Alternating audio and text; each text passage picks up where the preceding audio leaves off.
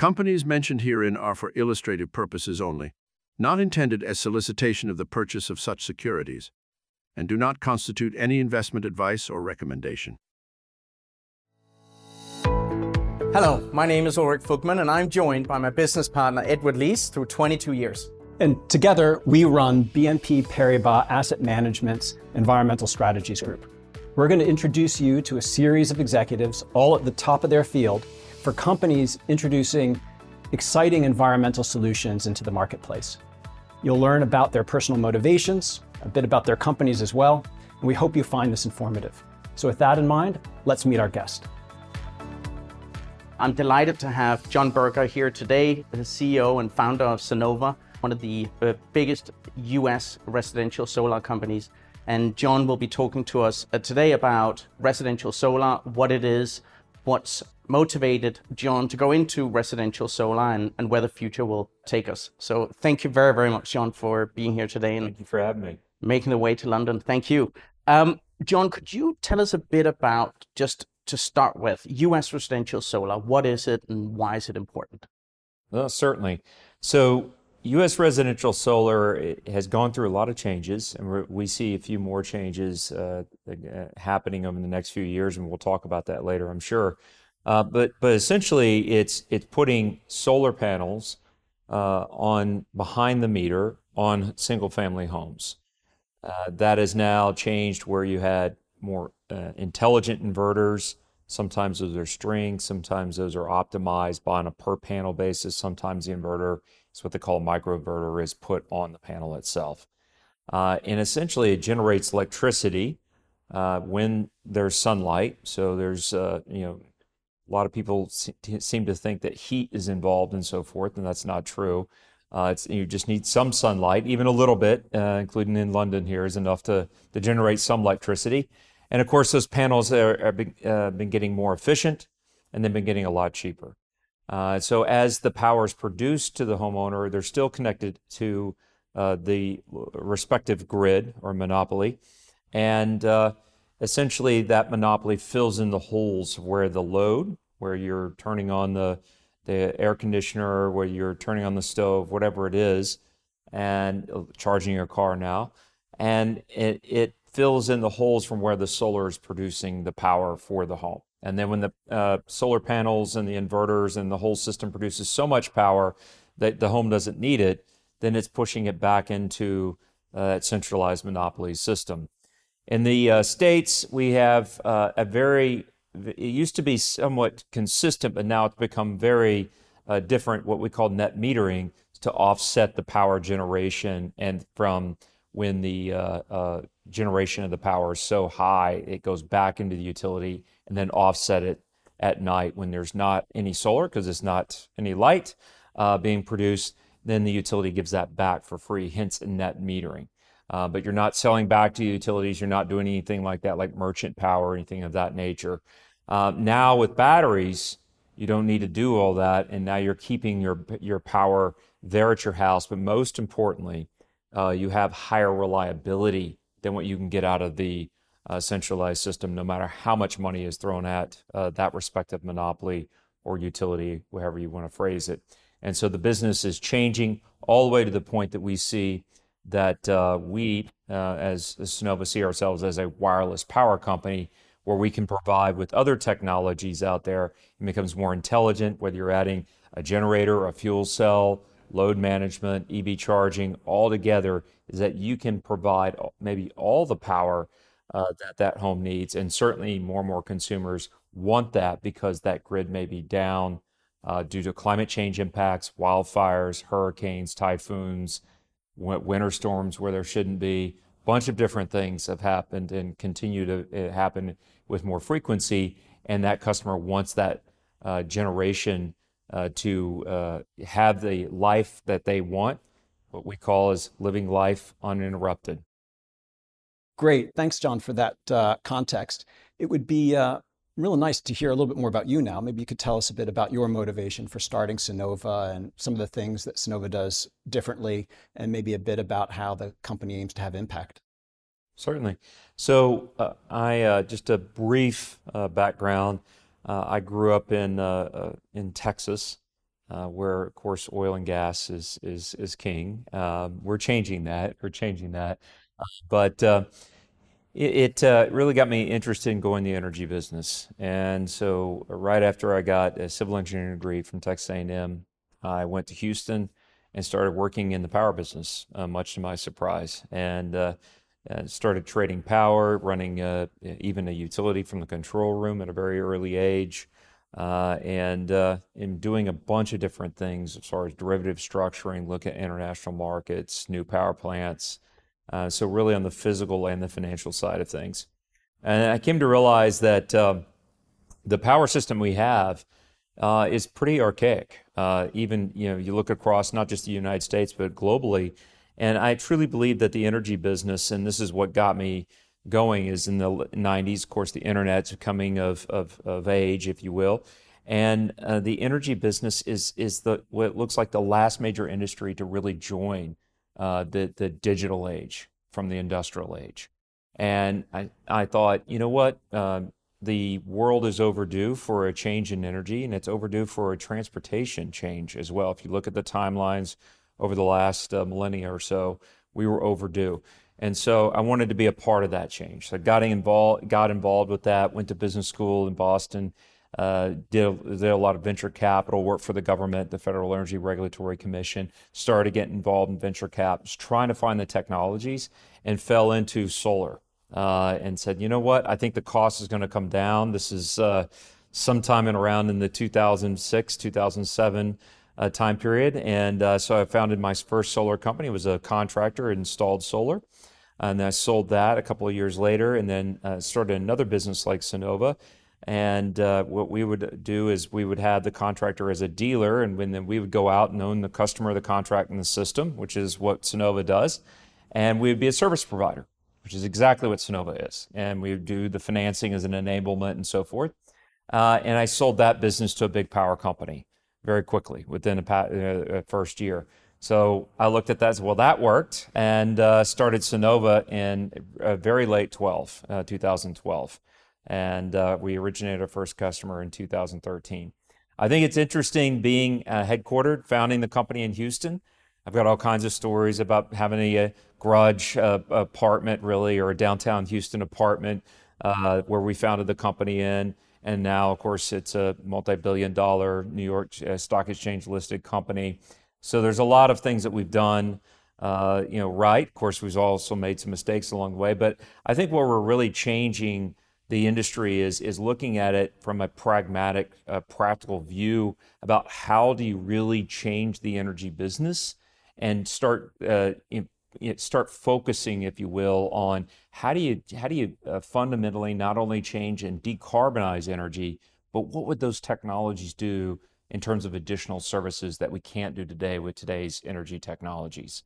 And that is a lot more driven by reliability, maybe a lot more flexibility within the home. How do you deal with the electric vehicles, being charged up at the homes, which is definitely over 80% of the charging of electric vehicles at the home in the U.S. at least, and I think that's true in Europe. So how do you embrace and take all these technologies and make them work, but yet still understand they have to fit within the centralized system? So we have a vision for the future where the power system of all countries looks more like the internet, where you have a combination of centralized resources and decentralized resources. You got the intelligence at the endpoints of the system. They can go on and off the system as it's needed because of storms, wildfires, et cetera.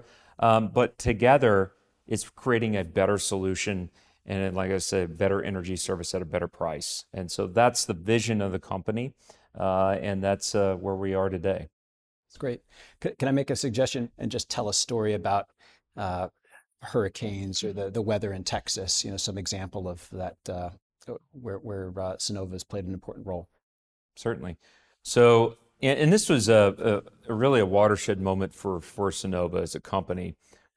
In 2017, we had entered Puerto Rico, and we really recreated the market for residential solar in Puerto Rico. To this day, Puerto Rico is a very important part of the company as far as one of our main service territories. And that was driven a lot about our view that we were looking around for different areas in the country and in the United States that, for whatever reason, were not given solar service. And we saw Puerto Rico as being one, and really the best example of something that had fundamentals, high energy prices, power prices, very dirty power with oil-fired generation, and the reliability was terrible. And we looked at that and said, well, why don't we go in? Now, a lot of the barrier there was Spanish speaking.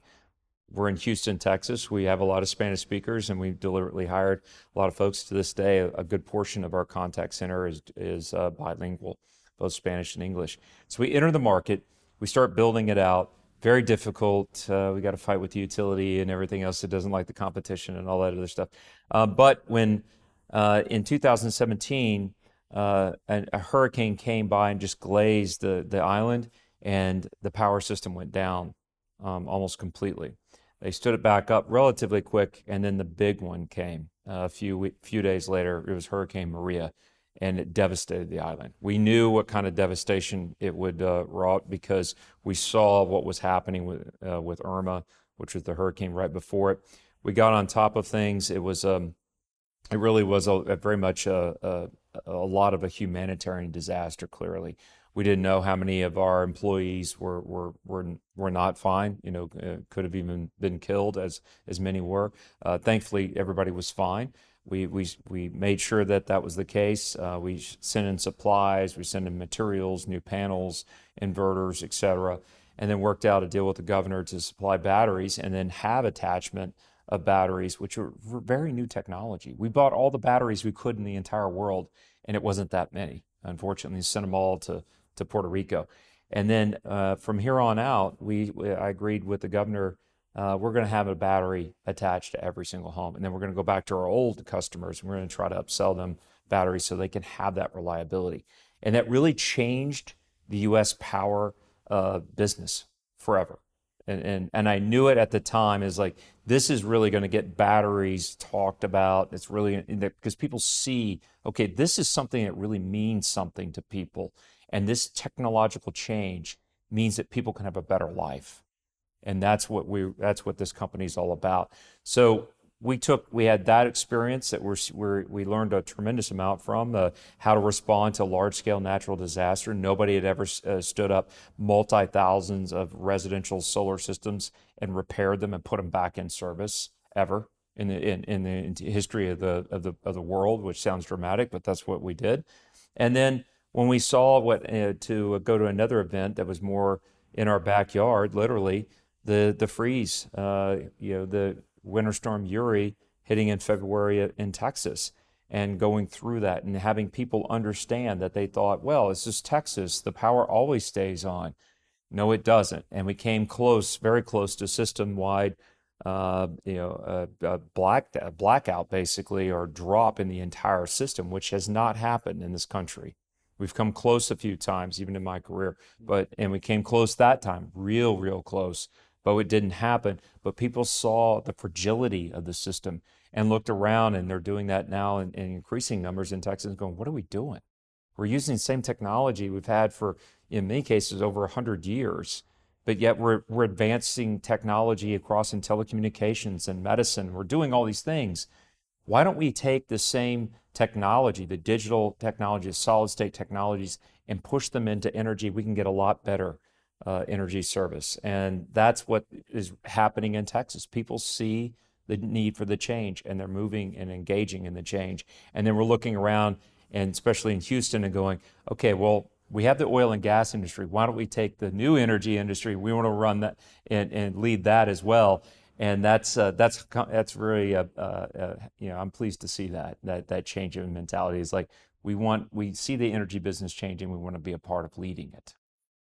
So, John, what are the opportunities, but also the challenges that you see in the residential solar market as a whole today? Well, there's enormous opportunities in that in the U.S. that we're maybe 4% penetrated from the single-family homes, and in Europe it varies by country, but the penetration is also it's ahead in many cases of where the U.S. is. but there's still, it's fairly low. It could be, low double digits. It could be maybe closer to 30% or so, but you still have an enormous amount of growth rate left to go. And that's on solar. Now, when you take batteries, you take EV charging, you take any sort of like load management, a lot of other new technologies that we're just getting into, well, then you've got a whole lot more growth to go, right? Both in the States and in Europe and in Asia and elsewhere. So we've just gotten started, basically. So there's an enormous amount of opportunity here. There's an enormous amount of opportunity to go back to the previous solar customers like we have and upsell them batteries and EV charging and maybe a generator, maybe a fuel cell. That's another thing we're involved in and trying to get that technology commercialized for residential homeowners across the world. But the challenges are getting people to understand, we're here, and that getting the word out, get them motivated to call us up, or take the phone call, or go on the internet, whatever the case may be that they want to do, and sign up, and go through that process. I think it's the biggest challenge we have. The other challenge is we have a regulatory system, at least in the United States, that's not sustainable for the new technologies. We're going to have to change. And the utilities are going to have to change in a big, big way. And of course, people don't really like to change very much. And so the utilities are no different than that. And we're going to have to find a way forward that we can say, look, the technology of solar and batteries and these other technologies is fundamentally different. It's decentralized. The fuel itself, for the first time, is decentralized. It's the sun. And then you want to take the conversion technology, making it from a BTU, if you will, to a kilowatt hour or a megawatt hour. That's decentralized. It works just as well to have a panel on your rooftop or a bunch of panels on a utility scale solar farm way out in the middle of nowhere. It's the same conversion rate. That's different. We've never had that before. If you go back and you look at all the different fuel sources and conversion technologies, steam engines, et cetera, this is different. And so therefore, the business model is going to be completely different. The electric vehicle that we're a part of, do you really want to go off a highway and fill up on anything, oil or power? No, nobody really wants to do that. They'd love to have their car filled up for them while they're eating where they want to eat, while they're sleeping in the hotel, while they're sleeping in their home. There's a lot of things that we need to do and look at our business and say, let's change it up completely. So that's a great opportunity to say, look, we're not just going to take what we have and decarbonize it. There's a lot of other services and other exciting things we can do with new business models that we can go in and address what consumers really want. It's about the individual. It's about the consumer at the end of the day. What do they want? What do they want more out of their lives? And focusing on that, that's the biggest opportunity, but it's also the biggest challenge, because you got to go back to those incumbents and going, well, we don't want it that way. We like the way the world is right now. And so it's just that's a natural. It's with any human. It's with any industry is undergoing fundamental change like we have now. But it's two sides of the same coin, if you will, both the opportunity and the challenge. Great. Given some of those dynamics that you've just mentioned that are present today, maybe you could tell us a little bit about what excites you most about the future for your industry and for Sunnova. What excites me the most is that I think we're on the verge of changing the energy business materially and for good. And I think decarbonization, which is something that we mostly talk about, but also decentralization is happening as well. And that decentralization gives us new services that we can offer consumers that we couldn't offer before, higher reliability. For instance, we're all more familiar with work from anywhere, as I call it, work from home.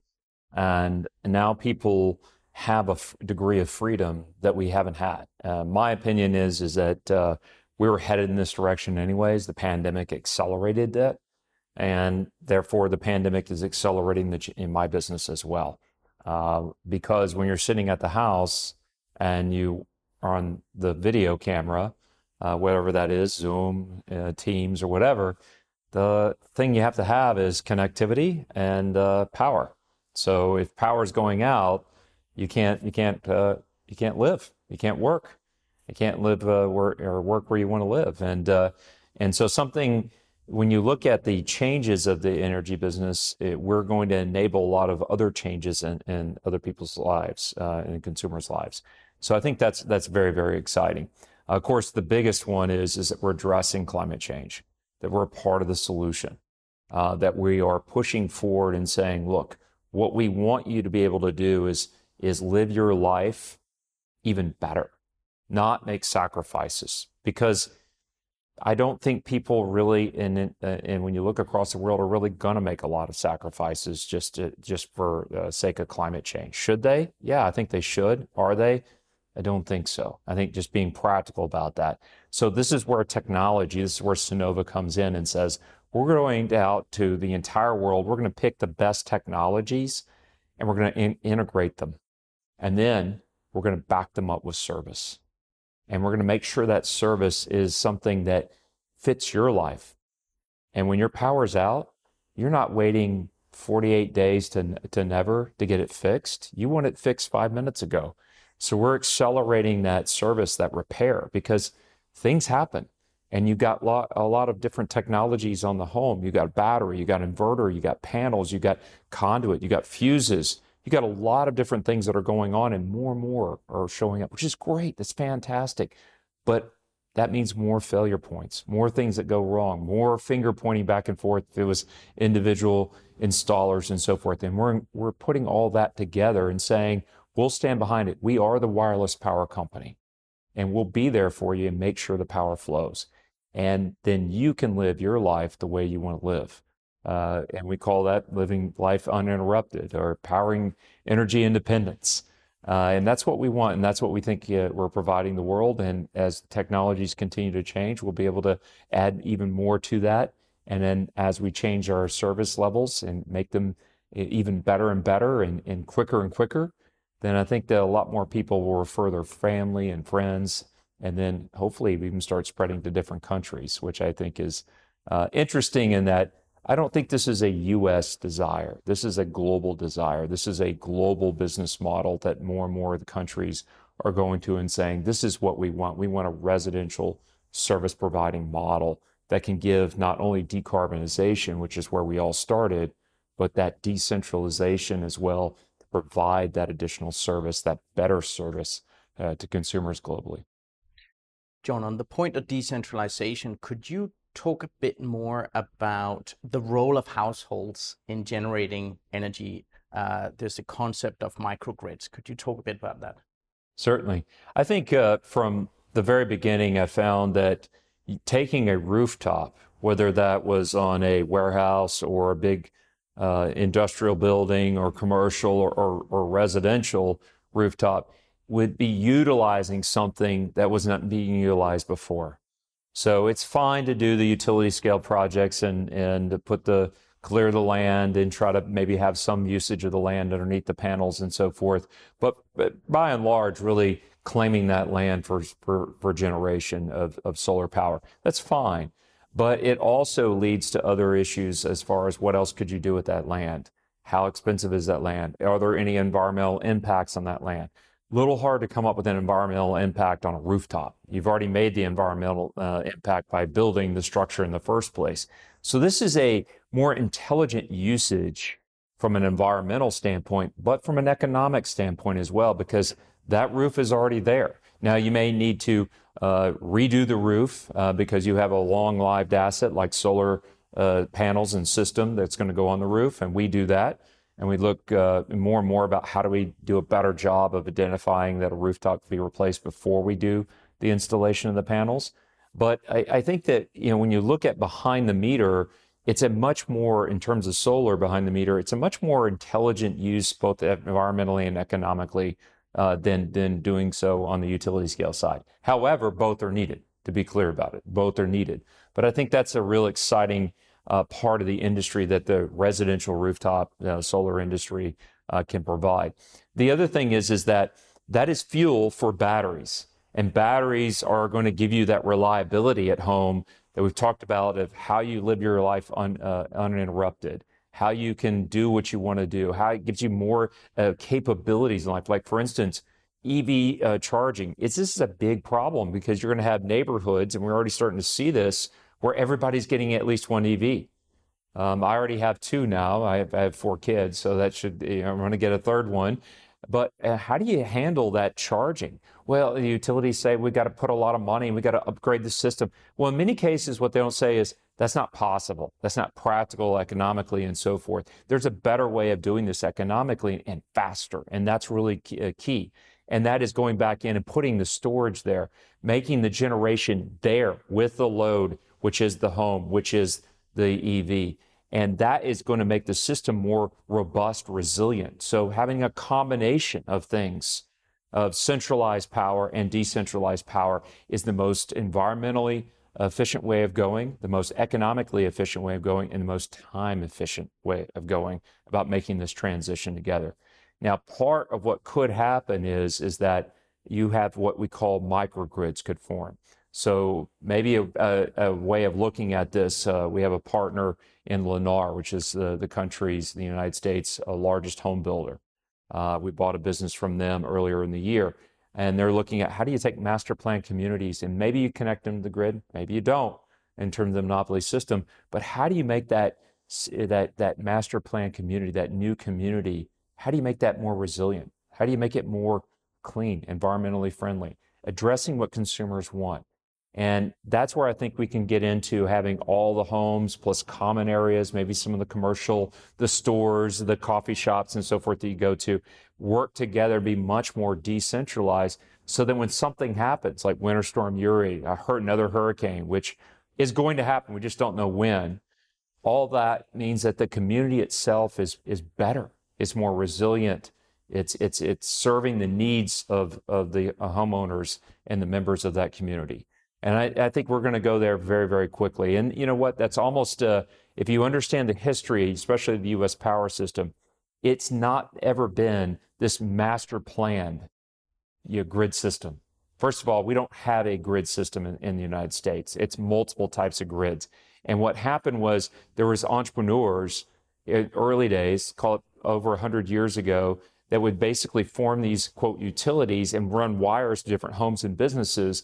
And then they started getting up into the large transmission lines, and they'd throw lines back and forth to each other. If the CEOs liked each other, if they didn't, they didn't. And it became this hodgepodge that we have today. And so this is a bit of a back to future. It says, well, maybe we should create these microgrids or these mini utility systems that are more resilient, and then maybe we connect them, which I think we should, or maybe we don't. Maybe there's not a reason to connect them, or it's not economically efficient to connect them, whatever the case may be, but it gives more optionality and more flexibility to the power delivery system in the United States. And I think that spreads to other countries as well. So it's we'll see where it goes, but I think there's a lot of exciting opportunities and options available to us with these new technologies. John, that's a really exciting idea, linking together decentralized energy sources into combined networks and the sort of resilience that can offer us in the future. I've heard about this sometimes referred to as virtual power plants. You know, it must be kind of tricky, must be a lot of software that are involved in this. I'd love to hear a bit about your view and what Sunnova is doing in this area. Certainly. So Sunnova is essentially services software aggregation. And so if you have those three, and you can look to see back in our publicly available materials, we've talked about those three being the tenets or the underpinnings of the company as far as our strategy. And then when you look at the software side of things, we're actually a very, very big software company. We probably should do a better job of communicating that out and saying, look at all these different software pieces that we're not only designing, innovating, but also tying together. And then importantly, tying other people and other companies' software into our platform. And you're going to see more and more of that. A great example of this is the ChargePoint partnership. They have a software platform that's integrated with all the auto OEMs and other EV charging networks out there. So an EVgo and so forth that's in the United States. And what we're able to do is tie into that software network or platform with our software platform and be able to provide services to the customer, not only at their home, but elsewhere as well. So as they drive their vehicle elsewhere, you'll be able to charge their their power usage back into Sunnova. So I think these are innovative type thoughts about how you take your software team, which is now one of the largest in the industry in terms of what Sunnova has, and then design and continue to innovate on the software side of things. Part of it is when you go and look at how do you tie things together is when you look at virtual power plants, we have some software, but we'll also be tying and are in the process of doing that other companies' software pieces together. We collaborate, partner with other folks that may have only the grid virtual power plant software as what they do, and then utilize that and kind of think of it as some people call it hub and spoke type software platform for the industry. I call it a patchwork quilt because you're patching all these different software platforms together. But I do think over time, we're going to see this as a software platform for grid services or VPPs, as we call them, come together and really be something that's wide-ranging, but what also can take in any equipment. It's not going to be specific to a one equipment manufacturer or another. And that's where the industry wants it to go.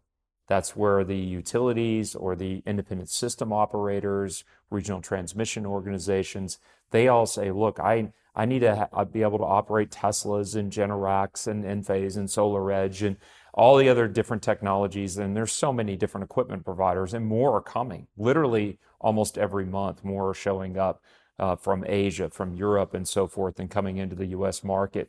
So when you look at all that, you want to have the ability to have a platform that can take all of those different technologies and then give them the right kind of capabilities to the service providers, who then in turn are working with the utilities and the regional transmission organizations or ISOs to say, what do you need? Most of the time what they need are three different things. One, they need capacity. What does that mean? That means that, as strange as it sounds, utilities have been taking all of these, gigawatts of power and that is behind the meter on solar on people's homes, and now the batteries too, and not counting it. Not counting them. That's crazy. Well, they don't have really the way of doing that. And so now that we're moving forward, they're finding ways to do that and saying, look, what I need you to send me the information that those batteries and solar systems are working and that they'll be there when when we really need it. In terms of when something's happened to our generation resources or demand has gone way up because of a winter storm or some other event, it's really hot outside, whatever it may be. And so we're taking that software and engaging those utilities and those regional transmission organizations and saying, here are the assets. You can point to them. These will work when your system or your resources will not work.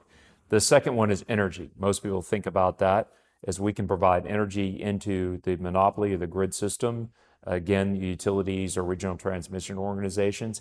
And so that's starting to really kind of gain a foothold as well. As like, okay, so I could count on these resources to deliver energy, not only to the home where they may be on, but to other folks that are on the grid as well, that again, they need those resources. The last is what they call ancillary services.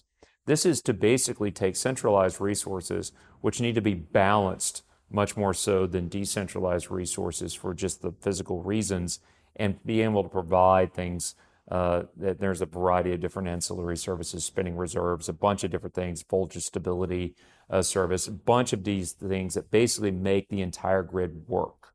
It's not just providing the raw energy. There's a lot more that goes into it, and it's pretty complicated on the physics side and everything else, but trust me, it's definitely necessary. But it's a smaller opportunity just given by definition of when you look at those three services to be able to provide.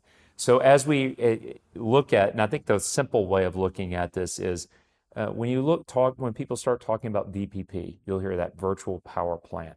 When they start talking about grid services, what they're meaning is that it is basically the way that utilities and RTOs and ISOs come together and say, look, this is how we're going to integrate decentralized resources and centralized resources. That's a simple way of looking at it, is how do you get to that internet of the power system?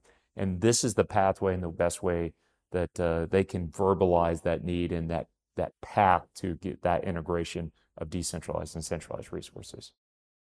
That's great, John. Thanks very much. Now, the last question I'd love to ask you for today is, what role do you think asset managers as a whole can play in the fight against climate change and, through environmental solutions companies like yourselves? Well, I think without the asset management community, this is not going to happen. In terms of change, isn't going to happen. You have to make a conscious decision to invest in new companies that are bringing the innovations to the marketplace. Without the capital, I think this is but without the capital, we couldn't do anything at Sunnova. And we certainly have enjoyed and needed to build relationships such as with you all to go out there and find the capital, because it takes so much. Energy is a capital intensive industry, and bring that capital into the company, and then of course use it efficiently and wisely to forward our business plan, and to change and decarbonize the energy industry, and to change the energy industry to make it more what consumers need and what they want with the new technologies. I think that asking the right questions as an asset manager and a portfolio manager is really helpful. It's very helpful for me to have these types of conversations, because there's a lot of things that I can pick up in the conversation and in the questions that are very helpful in gathering a lot of the different viewpoints from the marketplace, from other asset managers, and gives me a stress test on some of the strategies that we're putting forth or we're thinking about doing. And I think that's incredibly helpful when you couple that with what's going on in the field. What does the customer want, or the potential customer want? What is the labor want? As far as, like, for us, it's dealers, right? What is possible on the technology side versus it sounds great, but it's not here yet. There's a lot of things out there that could be happening, might happen, but there's very few that actually will happen at the end of the day. And I think having the conversations with the asset managers and the portfolio managers across a wide swath, is particularly those that really do their homework, they're involved in the industry, like BNP Paribas. I think that's very, very helpful to make sure we're going down the right paths and make sure that we're making the difference that we want to make in the marketplace. Part of this is also incumbent upon the asset managers, portfolio managers, to really say, don't just go pick a de facto success story and just buy the stock. I mean, maybe you do that, and that's also part of success, right? But what is it that's really going to bring about multiple companies that are all fighting and trying to get the right ideas, fighting for the customer, going out there and making things happen? Because even those that are global leaders in this have said, I cannot do this alone. I need other companies to come in and make this happen. I will say that again. We need other companies. We even need competitors. Competition's a good thing. It's a great thing. That's why we want to have more choices in power, not just to have the utility or monopoly there. We want more choices, more competition. We can't do that if everybody just goes and buys the de facto stock out there. That doesn't help anybody. These are new ideas. There's a lot of ideas that are not going to come forth in government. I don't care what government it is. At the local, state, federal level in the United States, or multiple other countries' government. And that's the beauty of the marketplace. That's the beauty of what we see out there, and what we need help in is making sure there's multiple companies out there. Some will fail, some will succeed. Some are great ideas, some are not great ideas. The marketplace is the best way to sort all this out versus an edict from one government agency. And what you can do is you can go out there and you can do a lot of hard work, which I know you all do, and you can go out there and try to find. And you're not going to hit every one of them, and that's okay. That's a part of this.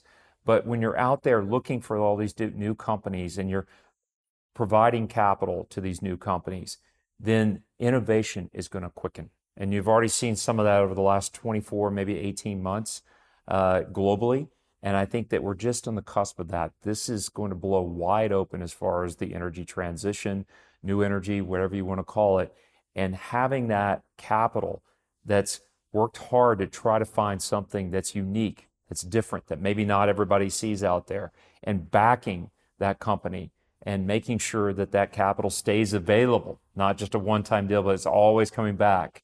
And you're listening to the company, but you're also providing critiques to the company and ideas to the company. I certainly get a lot from you all. That is very helpful, and at the end of the day, is necessary for us to meet our climate change objectives and to change the world of energy.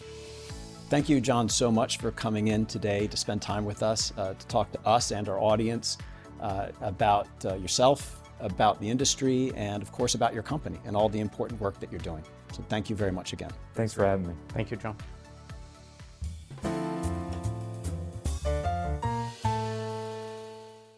This podcast presentation includes a discussion on current market events and is not intended as investment advice or an offer of products or services by BNP Paribas Asset Management. Please keep in mind that the information and analysis in this presentation is only current as of the publication date.